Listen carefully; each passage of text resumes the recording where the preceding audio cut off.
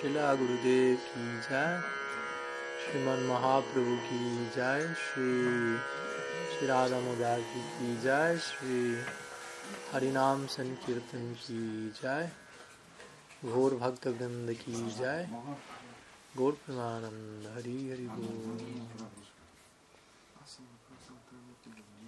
Bol. So, good morning to all of you. And as we have been doing this these days, at least most of the mornings, we are getting together for Istagosti, which means questions and answers concerning our devotional life, devotional practice, devotional ideal. So you are invited to present if you have any questions, any topics, something you would like to hear about. We are inviting everyone, whoever is present here, also connected online. You can present any questions you have, or any topic you would like to hear about. And so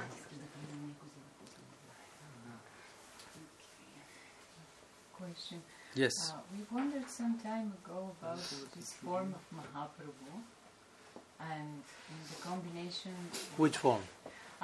Like when he's with his right hand raised up and the left down, and then the combination with Nityananda Prabhu with both hands raised up. I have heard that this one is like the Madhurya mood of Mahaprabhu, where he's inviting Radha Krishna to manifest. This is how worship in Bhaktisiddhanta school was. And then in Sakya Rasa, he's with two hands raised up together with Nityananda. Is it somehow? What? Is I've never heard that. Okay. Yeah. What is the mood like in these both different? If there is anything.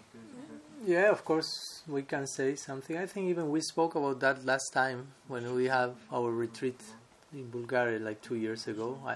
If my memory is not failing, Udav is like confirming that something like that was there.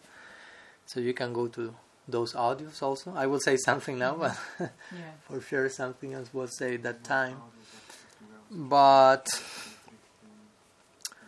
yeah, there. I mean, generally when we have Gaur Nityananda, the two of them together in the altar, generally the two of them have the same mudra, basically. No? If Mahaprabhu is like this, Gaur Nityananda will be like this on his side. Or if Mahaprabhu is like this, Nityananda will be also like this. Generally we don't find like one is like this and the other is like this, or one is like this and the other is like someone. Generally they share the mudras.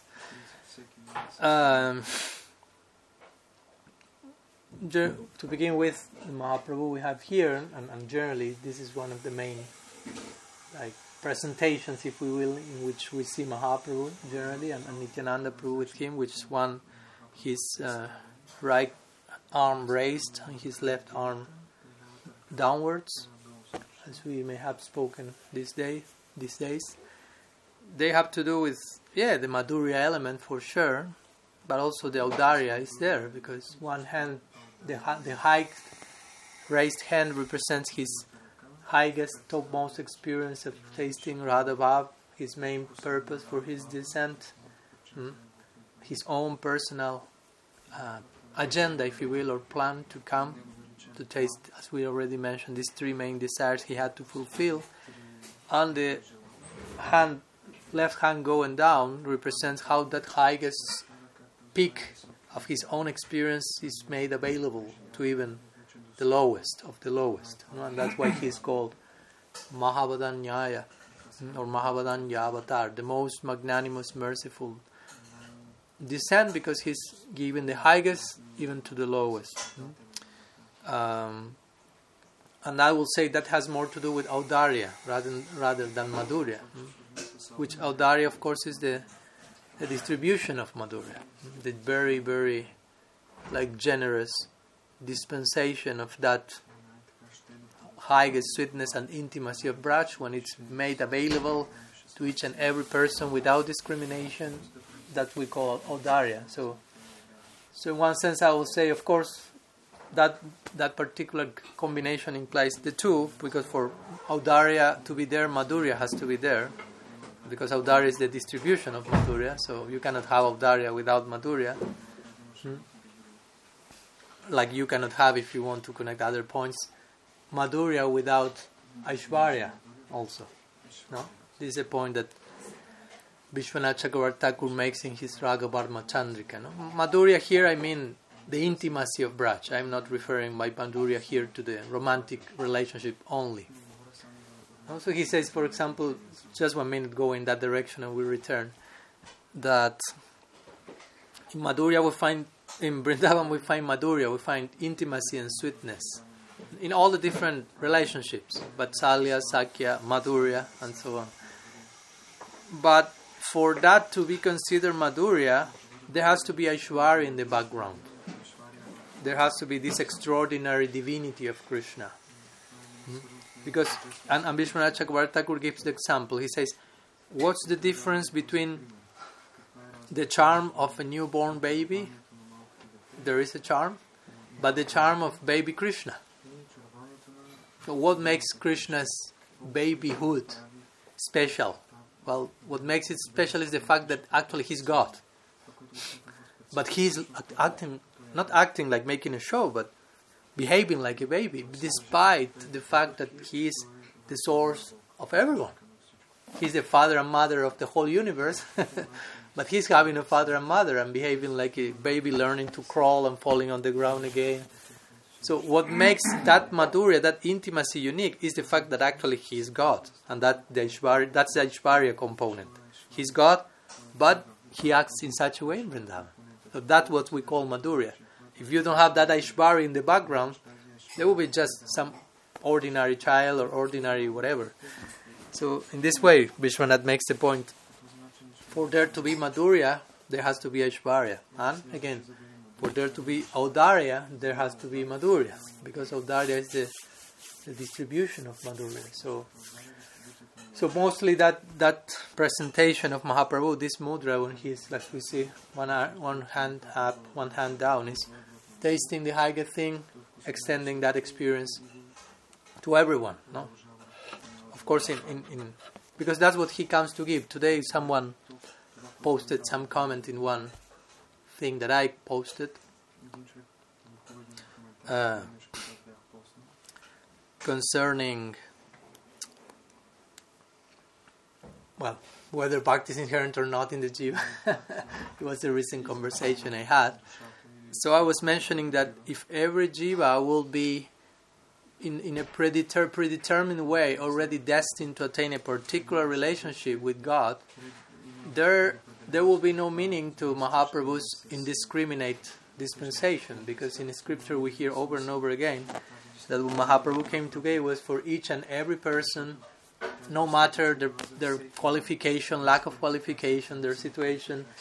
But if you say every jiva is already made constitutionally for a certain type of love, it means what Mahaprabhu came to give is only for those jivas who are made for the love Mahaprabhu came to give. So that will make Mahaprabhu's gift limited to that particular group. And the scripture is saying, no, this is not limited. This is for each and everyone, indiscriminate. What to speak about Nityananda Prabhu's campaign? That's even more madly indiscriminate. So someone say, well, but actually Mahaprabhu's gift is not only one thing, which of course I appreciated that, because sometimes people say Mahaprabhu came to give Manjari Bhav and that's all. There's nothing else you can receive from him, and that's a little bit what I like to call racism, which is like being racist in the context of rasa. This is the only thing, and this is the best, and of course this is what I'm after, so indirectly I'm the best. But in Chaitanya Charitamrita, he quoted this devotee one verse. It says, Mahaprabhu came to give to the word Charibhav. Charibhav means 4 bhavs, which is Dasya, Sakya, Vatsalya, Madhurya. So with this he implied all the possible relationship with God is there. So Mahaprabhu came to give everything, including Dasya maybe and Vatsalya in other places, like Dasya for Narayan in Vaikuntha, for Ram in Ayodhya. So in that sense, I mean, it wouldn't go against Mahaprabhu's gift that everyone is made for something, because whatever Mahaprabhu came to give fits with all the affinities. That's the implication. But the point is that in the Chaitanya Charitamrita, when this verse appears, Mahaprabhu came to give Charibhav. Like 10 verses before that, Krishnadas Kaviraj Goswami is explaining that this Charibhav, Dasya, Sakya, Vatsalya, and Madhurya, is the Charibhav that we find in Vrindavan. The Dasya, the Sakya, the Vatsalya, and the Madhurya of Braj. Because there is Dasya in Vaikuntha, there is Dasya in Ajodhya, but that's not the type of Dasya or Sakya or whatever that Mahaprabhu came to give. He came to give these 4 bhavs of Braj. So that's a specific gift. And again, if we say that every jiva is made for something in particular, let's say some jivas is made for Vaikuntha Bhakti or for Ram Bhakti, then Mahaprabhu's gift who is focused on Vrindavan will be limited to those who are made for that and not those who are made for Vaikuntha. But we say that's not the case. What Shastra says is what he came to give for everyone. So that's an aside point. So basically that, and when Mahaprabhu and Nityananda are like with the 2 arms raised, that has to do with the ulas, in the words of Rupa Goswami. Ulas means like, I don't know if you can follow this term in English, exultation. Not with A, exaltation, but exultation. I don't know if Bulgarian, which is the word, sorry. But some form of celebration and overwhelming and highest reach of ecstasy. So again, the raised hand has to do with tasting the higher thing, and the 2 hands up, it means tasting that higher thing completely. At that precise moment, being maybe not so much in that particular moment like delivering that, but of course we know that it's not that when Gaura-Nitai are like this, they are not so merciful at that moment because they don't have the hand down, and they're not. No, I mean that will come after a minute. No, after that they will be like this. So that's another way of putting that. So no problem. If you have Gaura-Nitai like this, it's not that they are less merciful than if they are like this, because now they are reaching me here, they are not reaching me. It's a way of expressing what's going on with them. And of course we have these deities, like my Guru Maharaj has in his ashram in California, when both Gaur and Nityananda are like this. This is another presentation. No? You have them like this, you have them like this, you have them like this. So all of them complement each other. If in this one you like to think they're tasting that thing and not distributing, then you have like this, when they're like fully distributing and giving everything, giving themselves. No, this is like a mudra of giving. No, here it is. Take it, take it, take it. And there are some deities that can be an exception to that rule. For example, in Argentina we worship Dayal Nitai Gaur Hari, and Mahaprabhu is like this, but Nityananda is like this. No. Also the idea is Mahaprabhu is experiencing something and giving that to the world, and one of the main ways he's giving that to the world is through Nityananda Prabhu, who is fully, totally concentrated in delivering Mahaprabhu to each and everyone, and delivering what Mahaprabhu is about, what Mahaprabhu is tasting himself. No? So something like that, but again, I've never heard like certain mudras exclusively limited, or this, Madhurya, Udarya, or whatever. But some words connected, mudras and Madhurya and Udarya. Maybe for more, we can go to the audio 2 years back on the retreat in Bulgaria. So, Sriman Mahaprabhu ki jai, Sri Gaur-Nityananda ki jai. Okay, any other question you have? Also, the devotees here connected online, invited if they have any question. Maharaj? Yes. Yes, someone translate, no problem. Аз по този въпрос, който го зададе как ти шахти, това, което съм чувал е, че в Гаудия традицията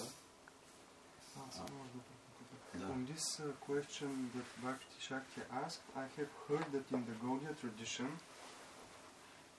ние не уважаваме Бога в самостоятелен аспект, ние уважаваме Божествената двойка. we don't worship God as alone, but we worship the couple. И затова винаги на олтара имаме божествената двойка. И тази форма е единствената, която представлява Рада Кришна в едно. И точно сега в момента не мога да се спомня точно какво означаваха ръцете, но това е единствената форма, която иначе Махапрабху винаги е в компанията на Нитянанда Прабху.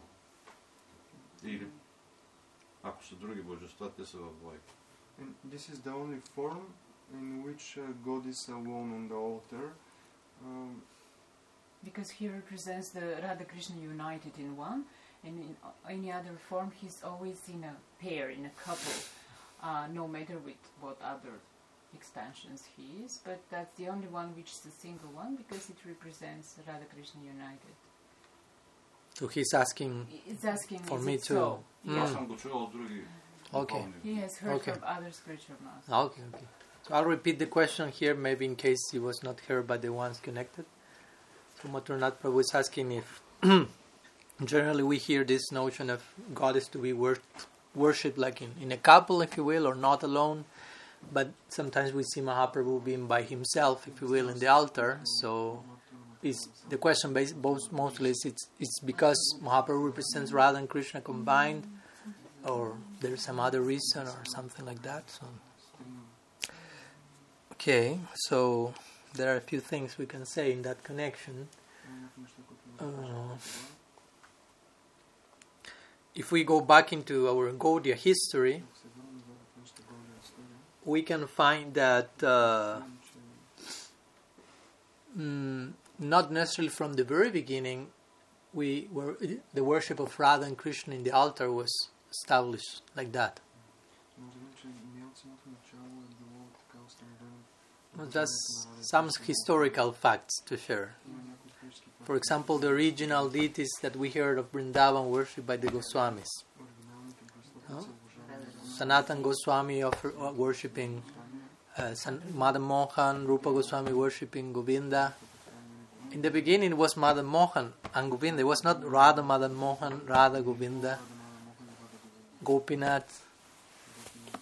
So to begin with, in the beginning there was only Krishna in the altar, interestingly. And in time, the deities of Radha were brought to Vrindavan by Janava Devi, Nityananda's wife. So that was almost the same generation, but not right from the beginning. And of course, for us Gaudiyas, it doesn't mean that, how to say, Krishna may be alone at one moment in his life, in his lila, externally, but at the same time he's never alone. Of course, generally he's surrounded by his devotees all along his day. Different parts of his eternal day he's surrounded by Yashoda, Nanda, certain Vatsalya sections of the day when he will be mostly nourished by parental love. Some other sections of the day he will be surrounded by his friends, like when he goes to the forest with the cows and so on. And some other moments of the day he's surrounded by the gopis or by servants, dasya at home as well.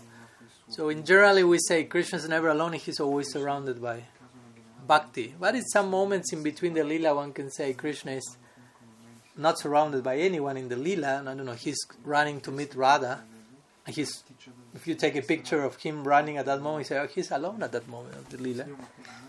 But at the same time, he's never alone, because he's totally absorbed in his love for each one of his devotees, and vice versa.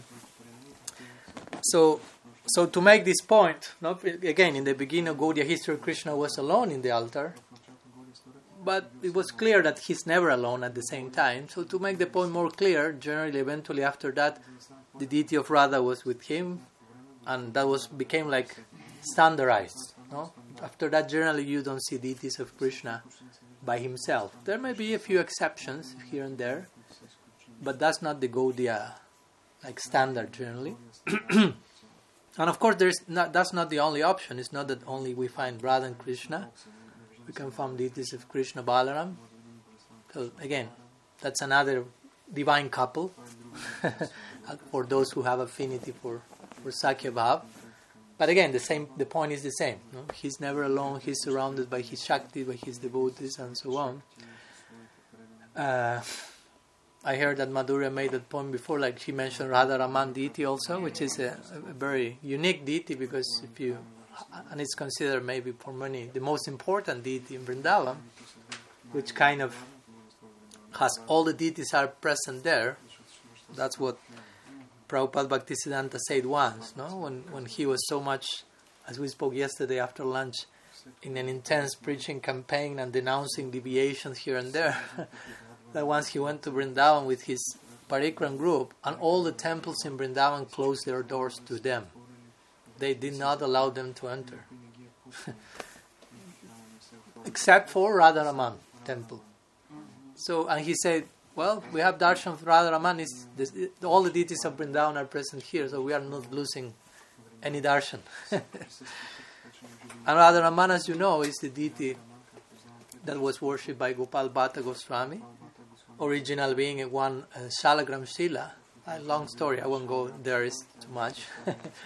But the point is that behind the minimum point of that story is that when Gopal Bhatta Goswami visited Mahaprabhu visited Gopal Bhatta in South India,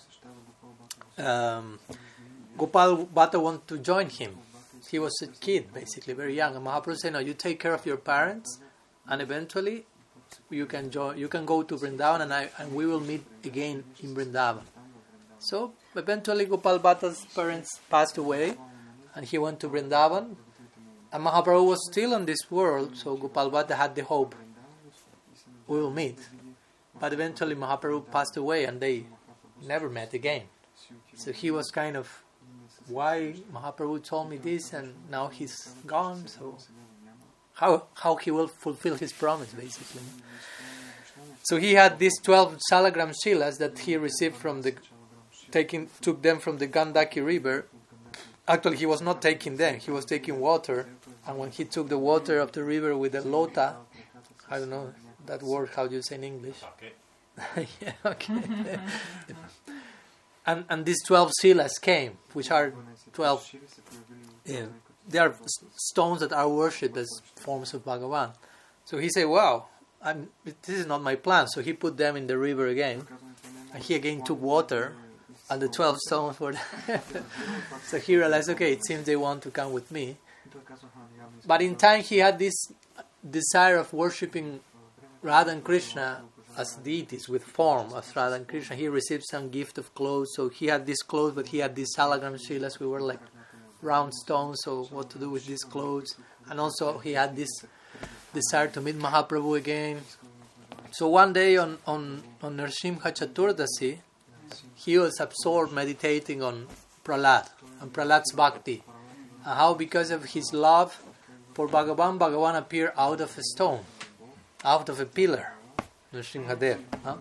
And he was lamenting, oh, I have all these sacred stones, but Bhagavan is not appearing in the form I wish to worship them. He was crying and lamenting and while appreciating Prahlad's bhakti, and he fell asleep that night. So next day he woke up and he saw that the basket in which he was carrying the 12 Shilas was open. So he was like, oh, maybe a snake entered. So he was like watching, taking care, and he saw that one of these 12 Shilas, the Damodar Shila, each Shila has different names because markings and correspond with different forms of Bhagavan. So the Damodar Shila was no longer the Damodar Shila. So now Damodar Shila was who we call now Radha Raman, who was this unique deity of Krishna which came out of his Shila, Salagram Shila, manifested in this unique form, Tribanga, carving tree. Yeah. And you cannot carve a Salagram Shila, it is said. If you try to carve a Salagram Shila, it breaks immediately. So it's a self-manifest deity of Krishna. And you can see, even if you see close pictures, the teeth of Radha Raman are there. So it's too detailed. So it is said that, of course, it's only Krishna, externally. And in Radha Raman, you go, they worship Radha like a crown in the form of a crown next to Krishna. But the deity is called Radha Raman. Which, of course, Radha Raman can be a name for Krishna, which means the beloved of Radha. So in that sense, one could say it's a name for one person, Krishna. But also you can say Radha, Raman. Raman can be also a name for Krishna himself, which means the one who enjoys, the enjoyer, and he enjoys pretty much. and we have that conception. Actually, Radha Raman is Radha and Krishna combined.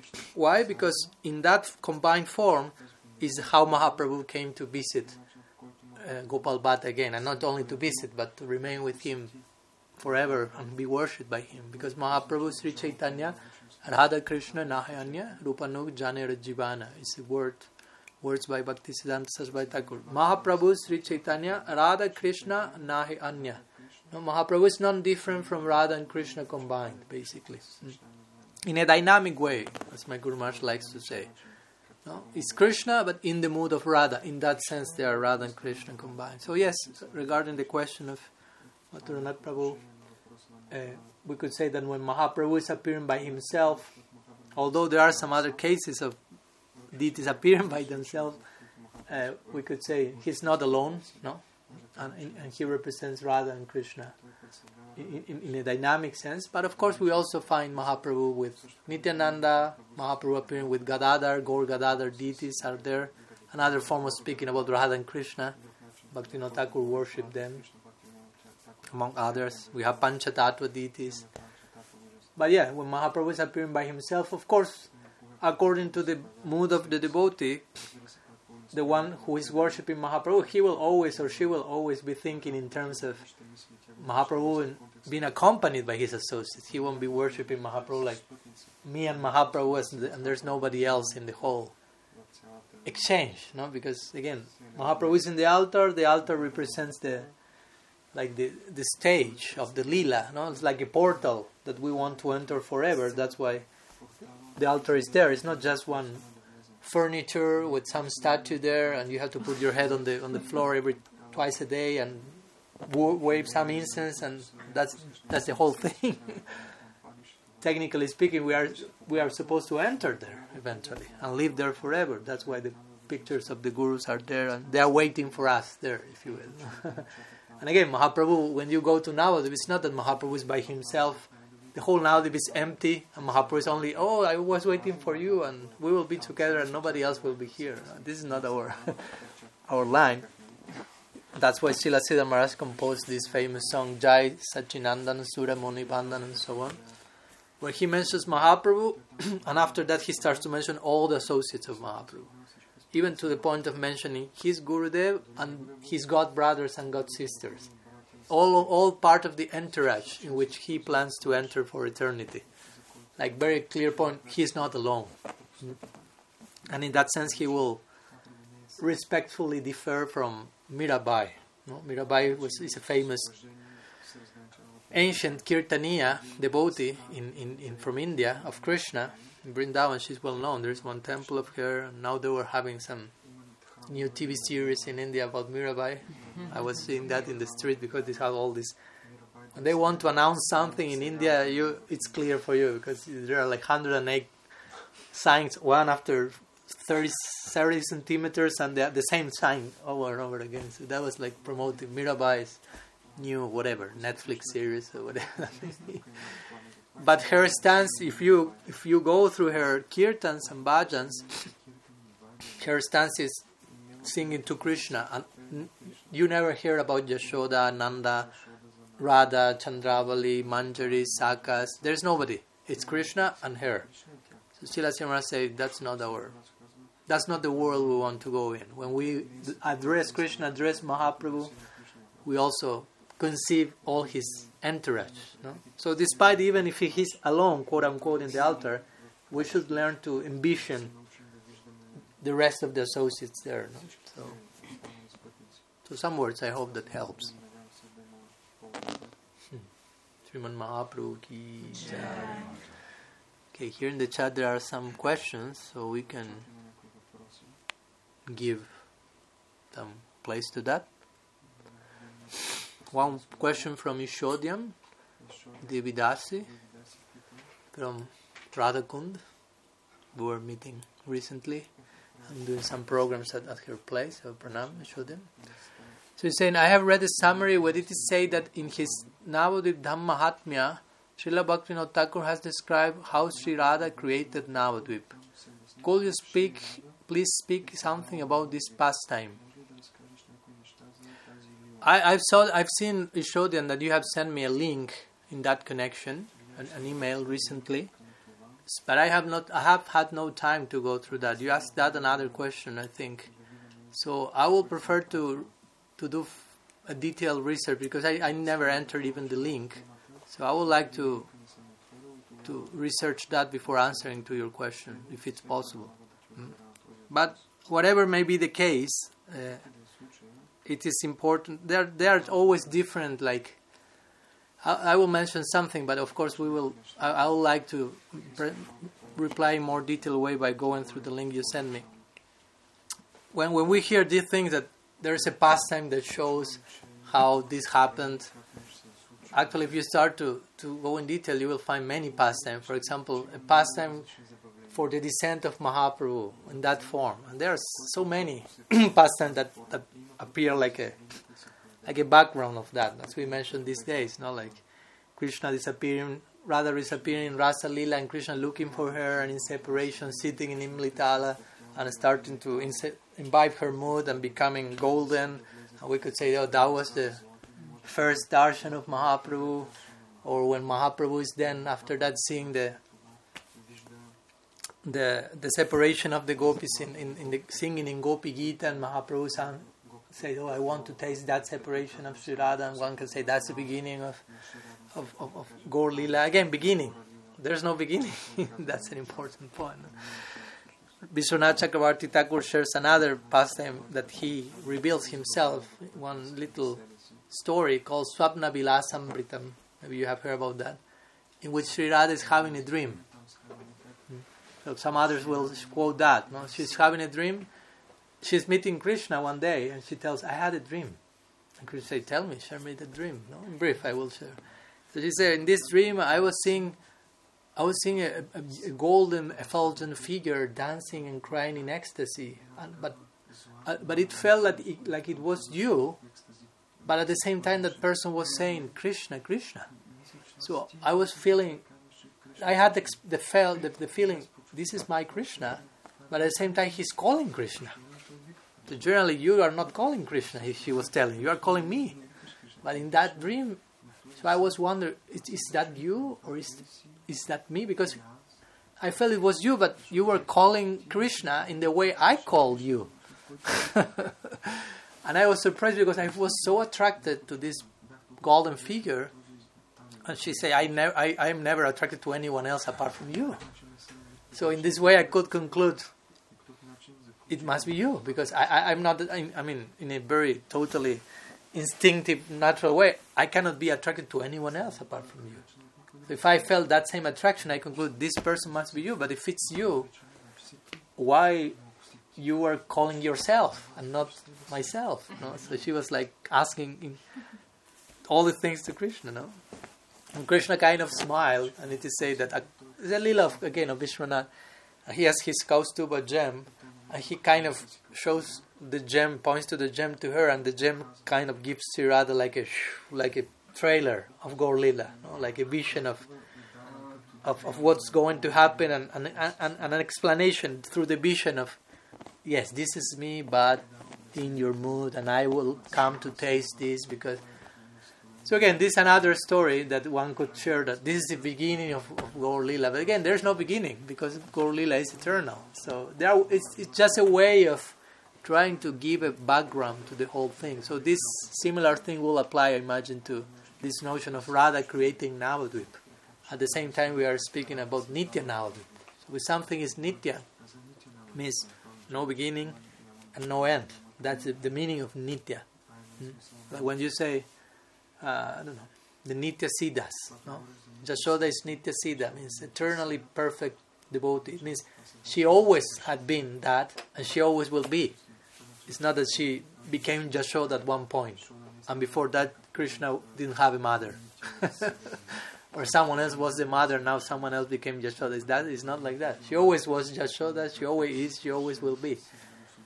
So again, Nitya Navadvipa is eternal. So in one sense, it's ways of giving a background and connections to that realm.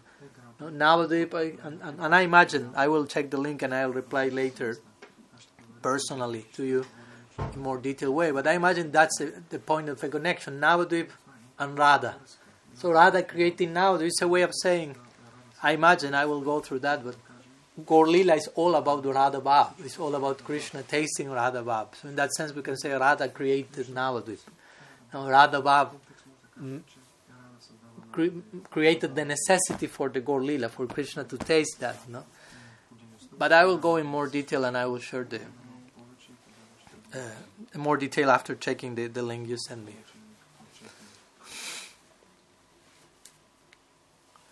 Any question here? There is some other question here, but also to go through. Yeah, sure.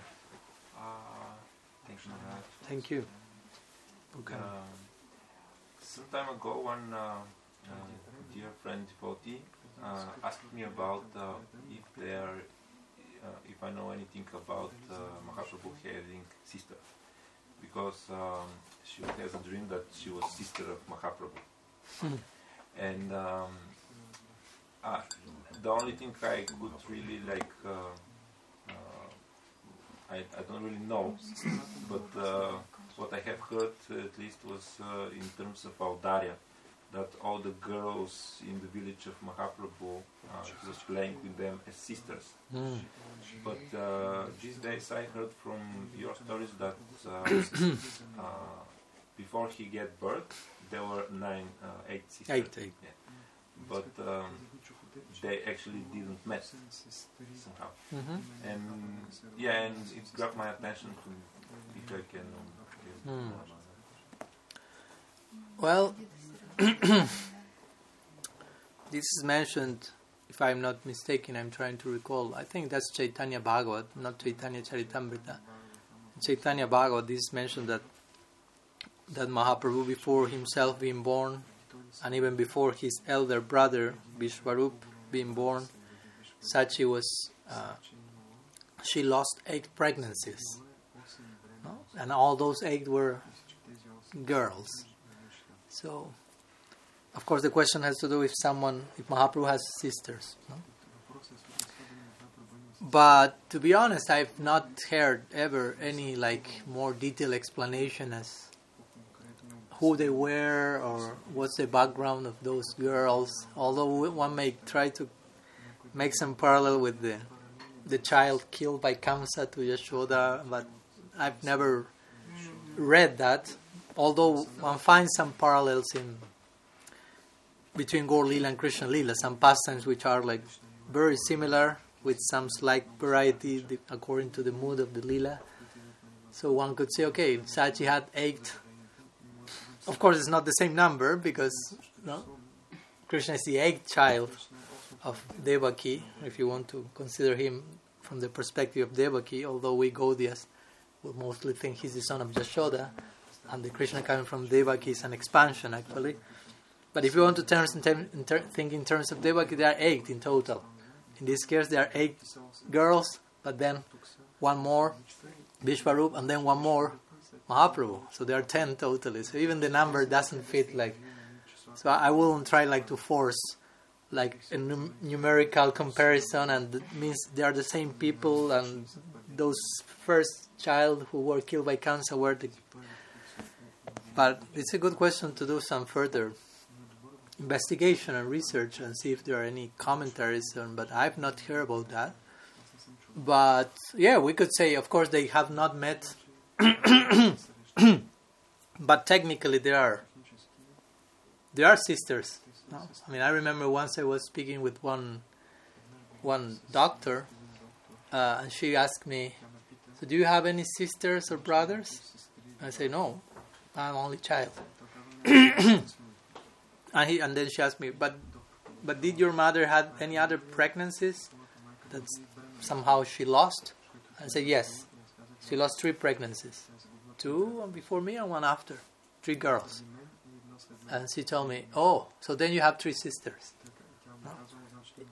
Even though you never met them, no? Those souls were there was some connection.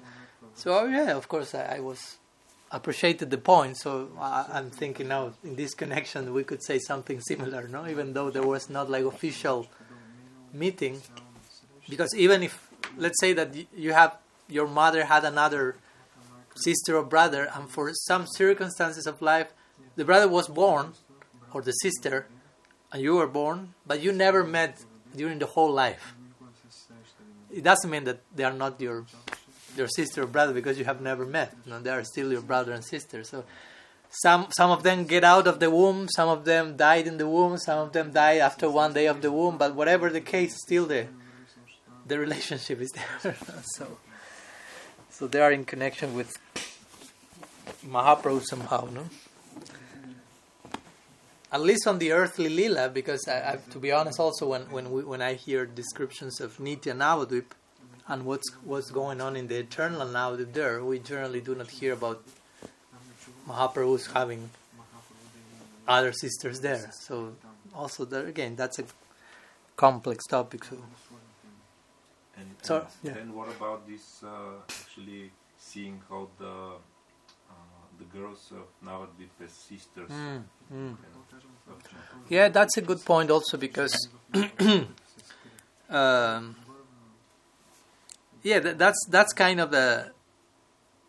I mean, I've been now recently in India, Navadvipa, Vrindavan, and so on, and there's a lot of this. Even you can see today especially in the rural setting and village life, like this cultural thing that is also in the lila. There is some cultural setting there. When there is this type of feeling and experience of brothers and sisters among the childs in the area amongst themselves, like they even call themselves like in those terms. It's not only my brother, bloodline brother and sister are my brother and sister, but they tend to call other kids and girls which they are connected through friendship, let's say, as brothers and sisters, and they even call maybe some of the mothers of those other kids like Ma, Maya, or Baba, father, mother, beyond their own father and mother. So there is this kind of extended sense of family. For example, to say that Yashoda, everyone in Vrindavan feels Yashoda is my mother. They have their mother, but Yashoda is such a mother that everyone feels she's my mother. She's our mother. She's the mother of the whole Vrindavan. So yeah, in the Gaur Lila, this is similar to say Mahaprabhu is when he's playing or relating with the girls and so on. He's doing more from that perspective, and not so much from the perspective of Krishna in Krishna Lila, that Krishna generally approaches the gopis with another type of feelings, basically. Of course, at some point of the unfolding of the Lila, when Krishna is born and he has 2 months, he's not having romantic affairs with the gopis. Although that's there, because latent, because that's their eternal relationship. When Radha and Krishna are born, and as babies they may meet, as it happens in the Lila, it's not they're having, let's say, the same type of exchange that they have when they are older, but their eternal relationship is there. It's just a matter of time that it unfolds. But when the point is in Gaur Lila, at any point of the unfolding of the Lila, we won't see at any point Mahaprabhu relating to girls in romantic terms, because it's another Lila. And that's a good point, because there are some sections that promote this notion of Gaur Nagar Bhav, which means Mahaprabhu is having romantic affairs with the ladies of Navadvipa.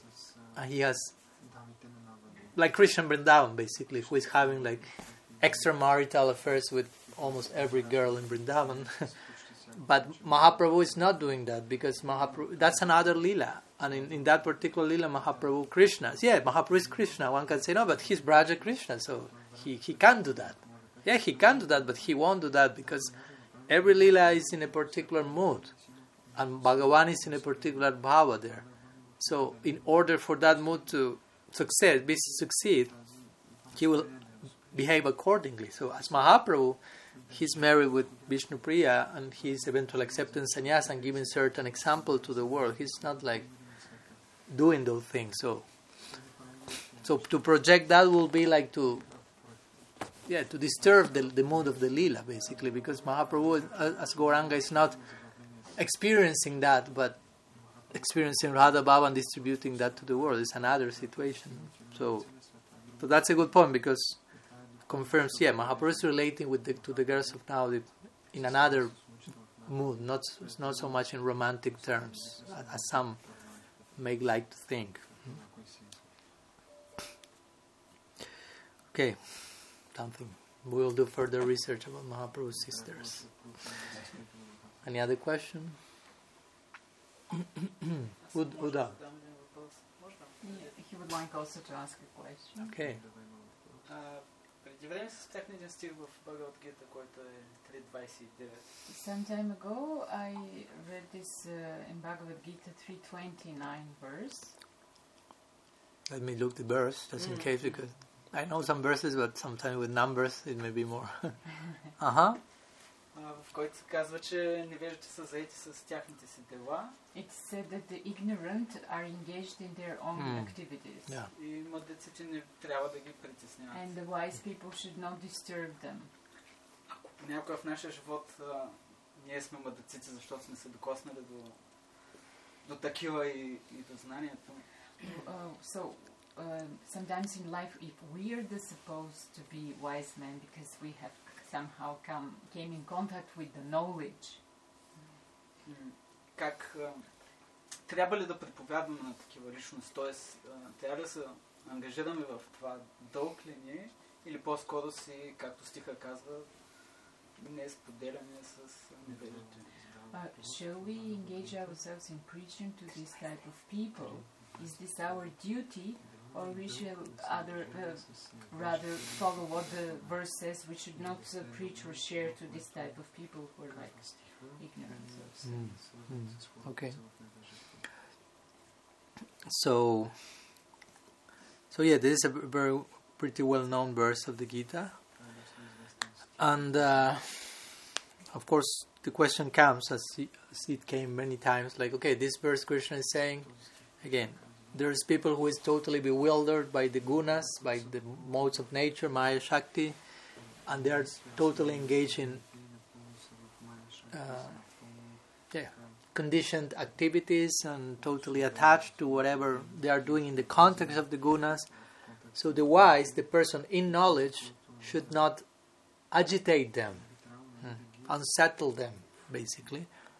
Although those duties are inferior, because of their lack of knowledge,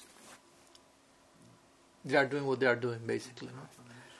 So I would say, and the question, of course, of Uddhava is, so then, I mean, if you take that verse in one sense in one extreme, there's no more preaching, basically. We don't need to speak to anyone, because leave them with their gunas. But of course the question is, how will they get out of that illusion by themselves? No? Because they are so entangled. I mean, we know what does it mean, because we have been taken from that. So I would say we have our own experience of being totally into that reality and thinking this is the all in all, Sattva, Rajas, Tamas, without knowing those words, of course. We're totally embracing Maya Shakti and running after all these neon lights in the world. At the same time, feeling empty, not knowing what to do, feeling the need for something else, but totally bewildered, because of course, Krishna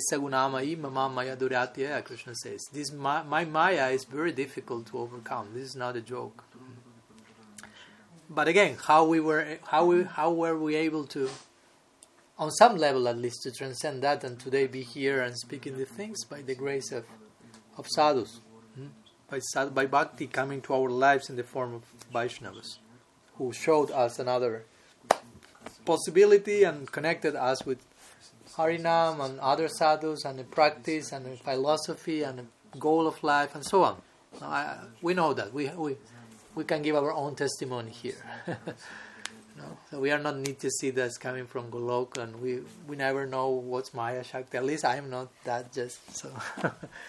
So the point is, we also feel the need. I mean, if Vaishnavas do not, the wise people do not turn to ignorant people and try to help them, how will they transcend their own situation?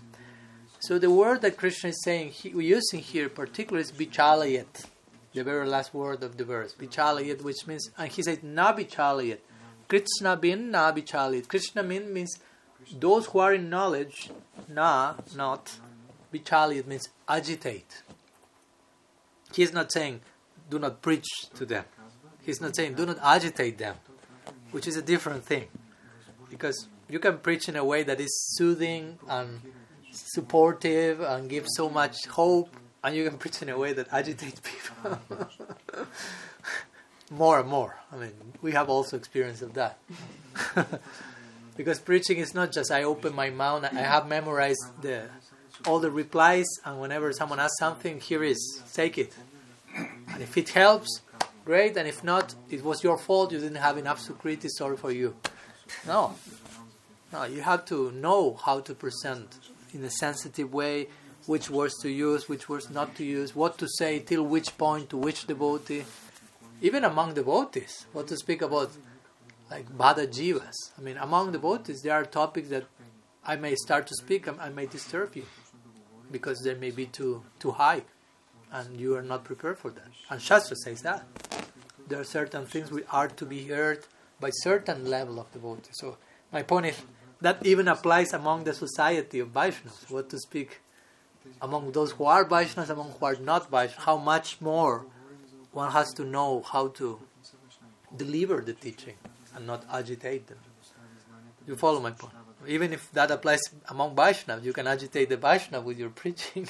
How much you can agitate someone who doesn't get it, have a clue about what you are saying. So that's what Krishna is saying here so much, basically. No, it's not saying, do not be compassionate and do not speak to anyone, do not agitate them. I mean, you can approach someone in a compassionate, loving way and do not agitate them. Actually, it's helping them to stop their agitation. No, they are already agitated. So, but you have to be very aware of what to say, what not to say. Sometimes this idea of preaching strategy will come in this connection also. What to say, what's the capacity of the audience, what not to say. We see that all along the scripture. Like, I don't know, some examples of that famous, like Buddha, no? Bhagavan himself. Buddha is God, but he came in a time where he realized, people is misusing the Vedas in order to engage in cow killing and animal sacrifice and so on. And they are so much into it that if I try to show them actually the Vedas means something else, they won't get it. I have to take a much more extreme measure. So Buddha say, Vedas are not authority actually. So he cut to that point, and he preached in that direction, and he preached atheistic philosophy actually, with the purpose of ahimsa, of taking those people to a more human platform. So from human platform they will be more able to grasp higher truths. So that's extreme, because Buddha is God, but his message is there is no God. God saying to the people, I do not exist, basically. I mean, he's not saying I am God. He's saying God does not exist, and it's God saying that. So that's preaching strategy. That's an extreme measure. And so many of like this, Sankaracharya himself. I can basically give you examples of these adjustments with every single acharya in our lineage. And again, this is a way they are showing their genius to understand what's the necessity of the moment, their compassion to adapt the presentation according to the capacity of the audience, but also knowing where they want to take the audience. No? It's like if I tell you something, I always have given the example of the stork story. No? Like if a baby or a boy of 1 year or 2 years ago, Ma, how did I came here? Well, I don't know if a boy of 2 years will ask that, but let's imagine. How they, and the mother cannot explain the whole reproductive situation and the sexual intercourse. I mean, it's too much for the baby. So he says, stork brought you and put you in the chimney, and we received you one day here. And the child is like in ecstasy. Like, wow, nice, incredible. So it helped for that time. No, it's not disturbing for him. My point, she doesn't want to disturb, but she has to give an answer. So the boy is satisfied at that stage, but some years after, of course, he will Google and realize, Ma, you were lying to me. Nowadays they will go to Google maybe at 2 years, who knows, but another thing, no? More complicated for the parents now. So at one point the mother will explain the real story. But she will say, I was not lying actually, you were not able to digest the whole thing at that time. So I was taking care of you, I was protecting you. Even though technically you may say, I was lying to you, it was for protecting you, because you didn't have the capacity for dealing with the whole truth, basically. And sometimes the guru can adjust some things because she sees, my student doesn't have the capacity of dealing with the whole truth. It may be too much. So I'll give a abridged version of it. So basically this verse is saying that, no? Krishna is saying, do not disturb the unwise. Do not agitate unnecessarily that people. Because one can do that again. You can do to an attached person and say, you are attached, you are total in Maya, your life is hellish, you are losing your human form of life. And the only thing you are creating is the person may jump in your neck and try to kill you or something. and became totally like, and think you are a total fanatic, and he's right. No? So, and again, so one should be compassionate, no? So you cannot say everything from day one. That's also a thing, no? Someone may come in first class, and that person may need to hear something in particular. And you may like to share so many things, but no, I cannot say that now. It will be too much for that person. Maybe next week it will be okay, but today it will be disturbing. So it's a whole art. Preaching is an art. It's not just memorize the narrative and do copy-paste and throw the same thing to everyone. That won't work. You can try it. It's not the same for every person. So there may be, and that's the complex thing when you are giving a lecture, because you have an audience of mixed people, mixed audiences. Like sometimes there are devotees, there are non-devotees, there are devotees from different levels of realization, new devotees, not so new. By new, I do not mean only how many years they are here, because you can be new and have so much insight, but different adhikars, and you are sharing one same discourse for everyone. So you have to be as much as you can, without going crazy, be careful of everyone is properly digesting the same words according to their own situation in a way that is helping them. But ideally after that there should be also some like individual, personal approach to each member. It's not only, okay, listen to the class and good luck. Because every devotee will have their own personal issues and they will need a more individual approach, and that's a necessary complement. So basically that's what Krishna is saying, because he's speaking the Bhagavad Gita, and the Bhagavad Gita himself he's preaching. He's giving a discourse not only to Arjuna but to the whole people there at Kurukshetra and to the whole world. So it's not that he's against that. No, he himself says at the end of the Gita, no? Whoever distributes this message, no, Jaidam Paramam Guhyam and so on, Bhaktim Mai Param Kritam Mame Vaisasi Samsayam. No, there's no doubt that whoever shares this message with other people becomes the most dear person for me. So he's speaking about sharing the message. But he's also giving a context for that, how to share that. No? So Falena Farishate, you judge the tree by its fruit. No? So if the fruit is the people is getting agitated, maybe you have to stop speaking or say something different. It's not about just speaking or preaching. Sometimes the best preaching is... Mahaprabhu showed that so many times, as we spoke. When he was with Sarvabhauma Bhattacharya, Sarvabhauma Bhattacharya was so eager to, I will teach you Vedanta. You are a young sannyasi, you need to be schooled in Vedanta, so you have to learn from me. I'm the greatest Pandit of whole India, so sit down for a moment. So Mahaprabhu realized, I cannot tell anything at this point. He's not willing to hear. So I will hear. But in such a way that it will create what my Guru Maharaj will call a teachable moment. So Mahaprabhu sat for 7 days in silence, mauna, brata. 7 days, 1 week, without saying a word.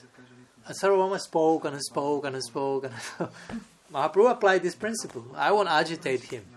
If I want this, I let him say all that he has to say, and after he finishes his discourse, I'm sure something will happen. And after that week, Sarvabhauma was like, okay, I've say so all the things.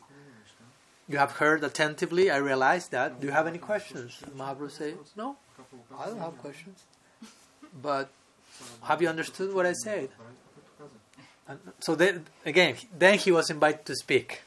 No? So he opened the mouth with the other person invited to speak. If you are not invited to speak, I don't feel it's very gentle to open your mouth that much. I mean, it's you follow. If you are not, if you are not inviting me to give an opinion on your life, I won't approach you and give my opinion on your life. I mean, that would be violent. If you are not opening your heart, Maharaj, please, I would like you. What do you think about that? I won't come. Hey, I think you should be doing this and that. I mean, the person will say, this is not natural. This is not. This is a forced thing. So that's not preaching, no? Because sometimes devotees think this. Yeah? Let's go out and convert the whole world by force or something. So come, listen to me. No? Maybe we need to listen first sometimes. No? Like this famous example, once there were some Prabhupada disciples in India, and they heard that there was a famous yogi, I don't know where in India, and he was doing this Mauna Brata. He didn't speak. He just wrote in one blackboard some words whenever that was necessary, but generally. So they were like, again, they were innocent, beginning, naive and fanatic. So they heard, this yogi is doing Mauna, but Harikatha is above Mauna. To speak about Krishna is higher than not speak. So let's go and preach to him. Oh my God. So they were like, okay, today we will convert this yogi and with this spirit of colonization, no? Colonizing the Himalayas or something. Let's convert the yogi. So they went and say, and they compiled all these verses about the glories of Harikatha, blah blah blah. So they went and say all these things. No, you are not speaking, but to speak about Krishna is higher than not speaking, and your renunciation is false.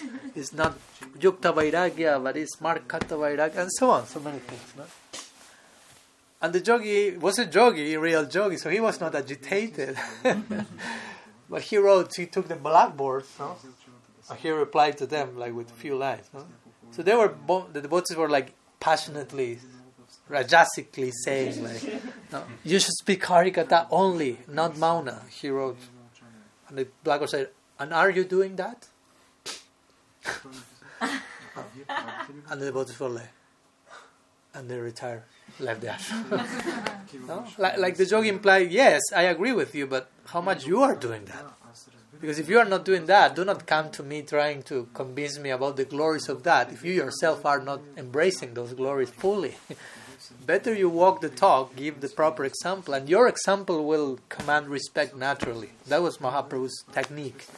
Sometimes he didn't spoke, but his example was so powerful.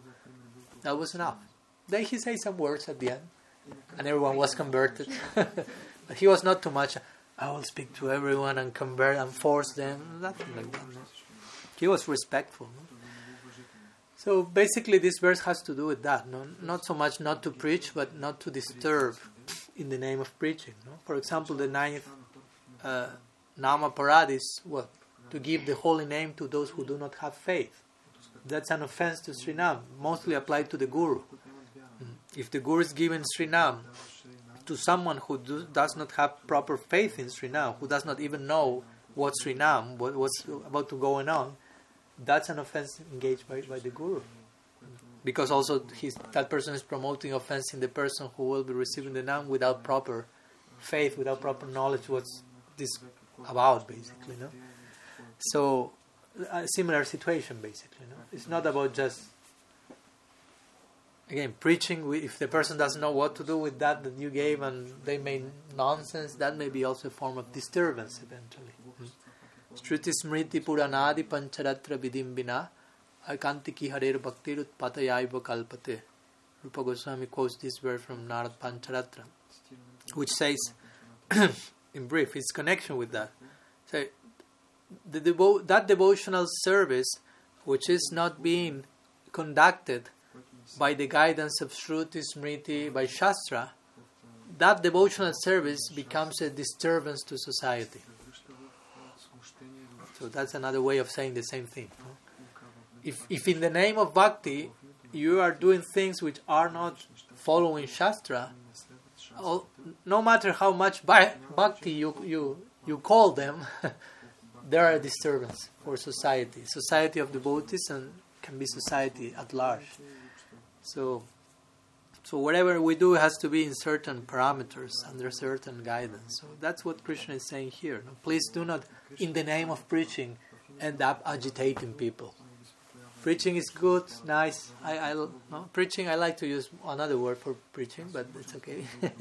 You understand the idea. No? Delivering the message, sharing. But yeah, that should be done in a certain particular way. So that's basically the context. This is a verse which puts helping others in context. No, again, you are trying to help others. If you're trying to help others, agitating them, you are not helping them. So you have to recalibrate how I'm doing that. And maybe you realize I don't know how to help them, and you should stop trying. In your case, and you may think maybe someone else more capable than me can help them. Because that can happen. Sometimes you find a very difficult case. And because it's not that everyone you speak to Krishna and they are like, Jai, Gaur, Haribo. Or even amongst devotees may have because the idea of preaching is so many levels. Preaching doesn't mean only speak to someone who doesn't know Krishna and bring him to the temple. Preaching is among devotees themselves also, on different levels of prachar. So in some situations, some devotee may need a particular prachar, and you are not able to deliver that prachar. It's beyond your adhikar. So you cannot try, you shouldn't try that, because you may create agitation for that person and for you. But you may think some other Vaishnava more qualified may deliver that prachar that I am not able to do. That's a much more humble stance. That thinking, I tried to help, but he was not able to accept my help or something. No, you should be thinking, maybe I am not able to help that person according to what they need. That can happen also. Many possibilities are there. Anyhow, I hope that helps. I don't know. Yeah? Thank you. Okay, so the clock here is, the recording is showing that we are 1 hour 8 minutes, so it's 108. It may be a good moment for closing today our session, and tomorrow morning we have our last Q&A, and today in the evening we have our last meeting on Mahaprabhu's pastimes.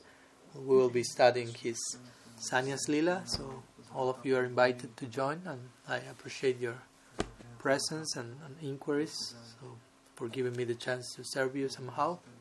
So thank you so much and see you soon. Srila Gurudev ki jai, Sriman Mahaprabhu ki jai, Sri Radha Modar ki jai, Sri Harinam Sankirtan ki jai, Gaur Bhakta Vrinda ki jai, Gaur Premanand.